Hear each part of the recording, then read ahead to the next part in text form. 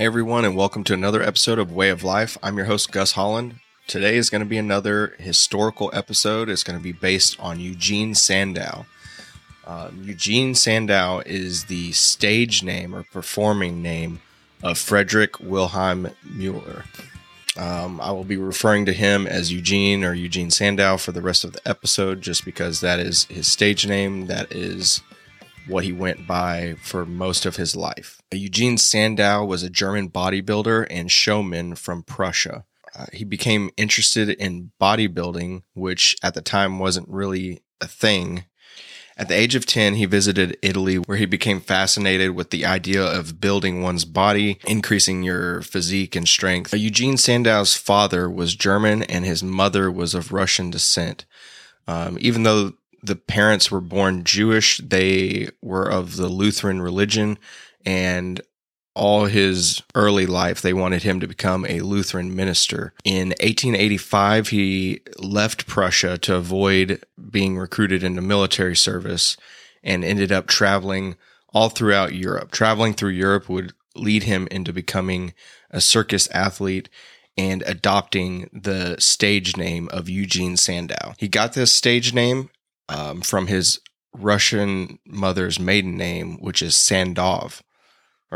While in Brussels, he visited a gym that was owned by Ludwig Durlacher, who had the stage name of Professor Attila. Ludwig would perform a whole bunch of different strongman feats to raise money for himself and his gym. After hanging out with Durlacher and training with him, becoming friends and kind of getting mentored by him, Durlacher recognized Sandow's potential. And in 1889, he encouraged him to travel to London in order to take part in strongman competitions. Eugene Sandow took his advice, went to London, competed in some strongman competitions, and eventually beat the reigning champion over there and won the recognition throughout the entire area. As you would imagine, this did lead to quite a lot of hype around his stage name of Eugene Sandow and led to him receiving a bunch of requests for different various strength performances all throughout Britain. From that point on, for the next 4 years, Sandow would focus on refining his technique and creating the perfect entertainment routine, which included various types of posing and displays of strength. Now, eventually, several years down the line, after signing a couple different contracts with different managers, Eugene and Florence Siegfried would team up to I'm not 100% sure on this, but I believe Siegfried was somewhat of a tour manager for him, or, somebody that tried to put him in more spotlight and book shows for him. I'm not 100% sure on that, but eventually the two of them would come to realize through the different shows that people were actually much more fascinated in Sandow's physique than his physical strength. This would lead to Siegfried suggesting that Sandow move into more of a posing form of entertainment, which he named muscle display performances. So from here on out, he had a new routine, where he would incorporate these muscle display performances combined with different feats of strength, primarily with barbells. One popular thing that Sandow would do is add chains around his chest and break them through flexing. In 1894, Sandow was featured in a series of short films by Edison Studios. The film series would primarily focus on Sandow flexing his muscles rather than performing feats of strength. Around this time, he was touring in the United States, but Sandow made a brief return to England in order to marry his girlfriend, Blanche Brooke.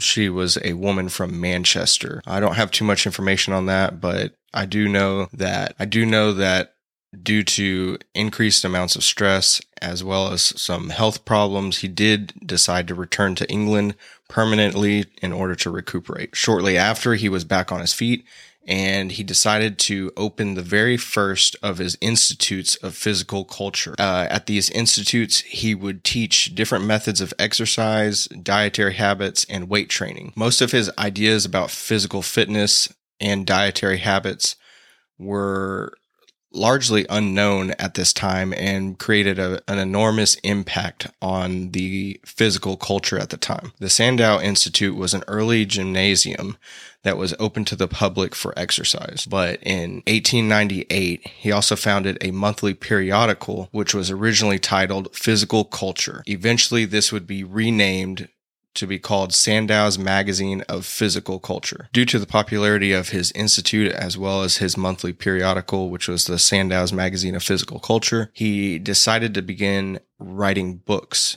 He wrote several books between the years of 1897 and 1904. The last book that he wrote was where he coined the term bodybuilding. In modern time, bodybuilding is one word.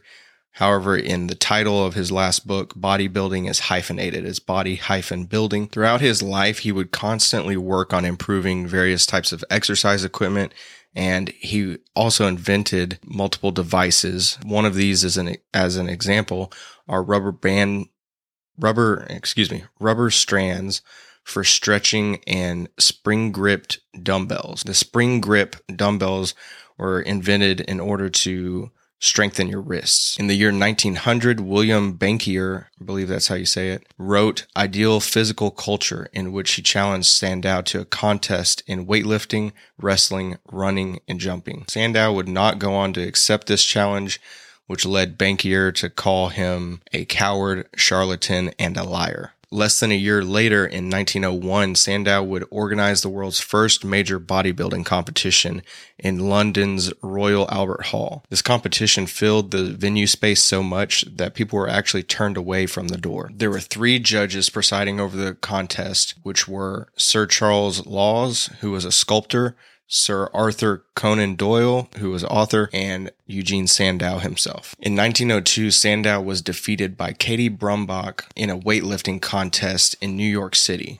In this competition, Brumbach defeated Sandow by lifting a weight of 300 pounds over her head, in which Sandow could only manage to lift it up to his chest. After this victory, Katie Brumbach adopted the stage name of Sandwina as a feminine derivative of Sandow. In 1906, Sandow was able to buy the lease of 61 Holland Park Avenue, thanks to a generous gift from an Indian businessman whose health had improved dramatically after he had adopted Sandow's regimen. This was a 4-story terrace house, which would be Sandow's home for 19 years. Throughout his life, Sandow would travel all across the world on various tours to countries including but not limited to India, Australia, New Zealand, Japan, and South Africa. At his own expense in 1909, he would provide training for future recruits of the Territorial Army. The Territorial Army is an army reserve for active duty volunteers of the British Army. He would also do the same for volunteers for active service in World War I. This would lead him to be designated as a special instructor in physical culture to King George V, who had followed Sandow's teachings. Eugene Sandow was a massive fan of what is called the Grecian ideal. The Grecian ideal is the ideal physical structure that was put in place by ancient Greeks. Sandow would actually go to specific museums and locations in Greece and Rome specifically to measure the statues that were located there in order for him to try and achieve the perfect physique. This is one of the many reasons he's considered the father of modern bodybuilding. Just real quickly, I would like to read off the specific publications that Eugene Sandow was a part of. I believe his first book was How to Preserve Health and Attain Strength, which was in 1894. In that same year, Sandow would also write Systems of Physical Training and Sandow on Physical Training. 3 years later, in 1897, he would write Strength and How to Obtain It. And then from 1898 to 1907, he would publish his magazine of physical culture. I'm not sure the exact year. I believe it was also 1907 where he wrote the book Bodybuilding, another book called Strength and Health, and also another one called The Construction and Reconstruction of the Human Body. The foreword for The Construction and Reconstruction of the Human Body was written by Arthur Conan Doyle. In 1919, he wrote a book called Life is Movement. I have not read all of these books yet, but I do plan on reading as many of them as I can. I have read Strength and How to Obtain It.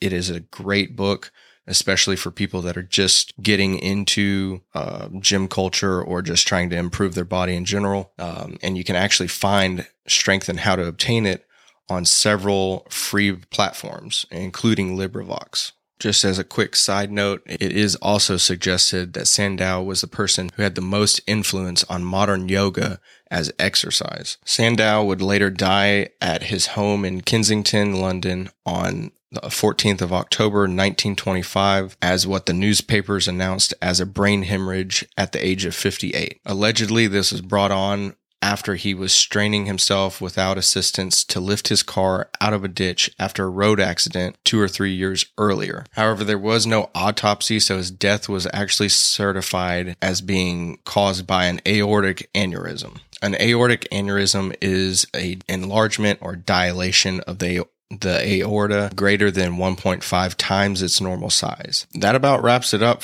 for Eugene Sandow, who was born Frederick Wilhelm Mueller. He died at the age of 58 at the height of 5'9".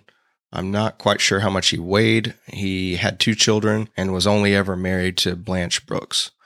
There is some rumor around that they had some marital issues toward the end of his life, but Blanche Brooks never really commented on the matter after his death. At the site of his former home, 61 Holland Park Avenue in London, which is now currently 161 Holland Park Avenue, you can find a plaque that says, English Heritage, Eugene Sandow, 1867 to 1925. Bodybuilder and promoter of physical culture, lived and died here. I think that's pretty cool for them to memorialize him like that at his home. But that wraps it up. I appreciate y'all listening to this.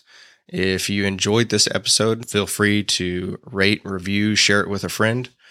All of the links will be in the description below for Instagram as well as the hotline. Also, the website will be live in a day or two, and I'm pretty excited about that. So you can find that at wayoflifepodcast.com, where you can listen to the podcast. There's a small about section as well as a store where you can buy merch and stuff to support the show. Thanks a lot again for listening, and I will talk to y'all later. Have a great day.